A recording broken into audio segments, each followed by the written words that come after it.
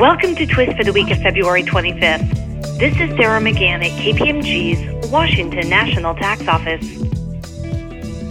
The Fourth Circuit Court of Appeals recently held that the stormwater utility charge imposed by the city of Roanoke was a fee, not a tax.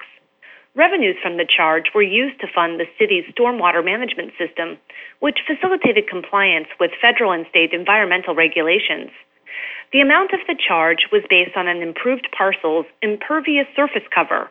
An impervious surface is one that significantly impedes or prevents the natural infiltration of water, so owners of land that had larger impervious surfaces paid a greater stormwater charge. The railroad at issue held one of the city's largest improved parcels, much of which was covered by railroad track and ballast. Ballast is the crushed stone surface beneath railroad tracks that stabilizes the tracks and drains stormwater away from them. The taxpayer argued that its ballasted property should be exempt from the charge because ballast is at least as pervious to stormwater runoff as lawns, which were not considered impervious surfaces and were not subject to the charge.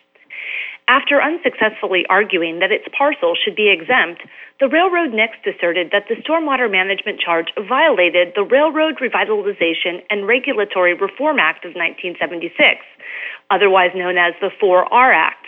Under the 4R Act, states and localities may not impose any tax that discriminates against a rail carrier. The taxpayer's position was that the charge was discriminatory under the Act because it treated the ballasted property of a railroad differently from lawns. The 4R Act discrimination provision applies only to taxes, not fees. Therefore, the first question before the court was whether the stormwater charge was a tax or a fee. To answer this question, the court applied a three-part framework derived from earlier cases, which focused on 1. What entity imposes the charge, 2. What population is subject to the charge, and 3. What purposes are served by the monies obtained by the charge. If the charge falls somewhere in the middle between a classic tax and a classic fee, the most important of these considerations is the purchase for which the revenue from the charge is used. The charge at issue was imposed by the Roanoke City Council, the city's legislative body. This fact suggested, the court noted, that the charge was a tax. The second factor examined the population subject to the charge. Although the stormwater charge applied to a broad class of property owners, which suggested it was a tax, it was assessed based on the impervious surface of an owner's property, which looked more like a fee. The court determined that the second factor was effectively a wash. With respect to the third and most important factor, the purpose of the charge, the court determined that the charge was more akin to a fee.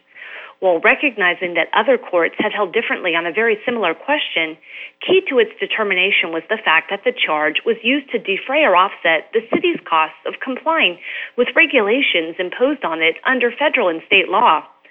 In the court's view, a classic regulatory fee is designed to address harmful impacts of otherwise permissible activities and to ensure that the actors responsible for those impacts bear the cost of addressing them.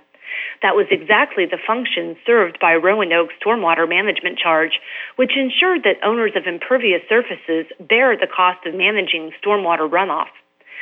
Because the court concluded that the charge was a fee and not a tax, the taxpayer's 4R Act argument failed.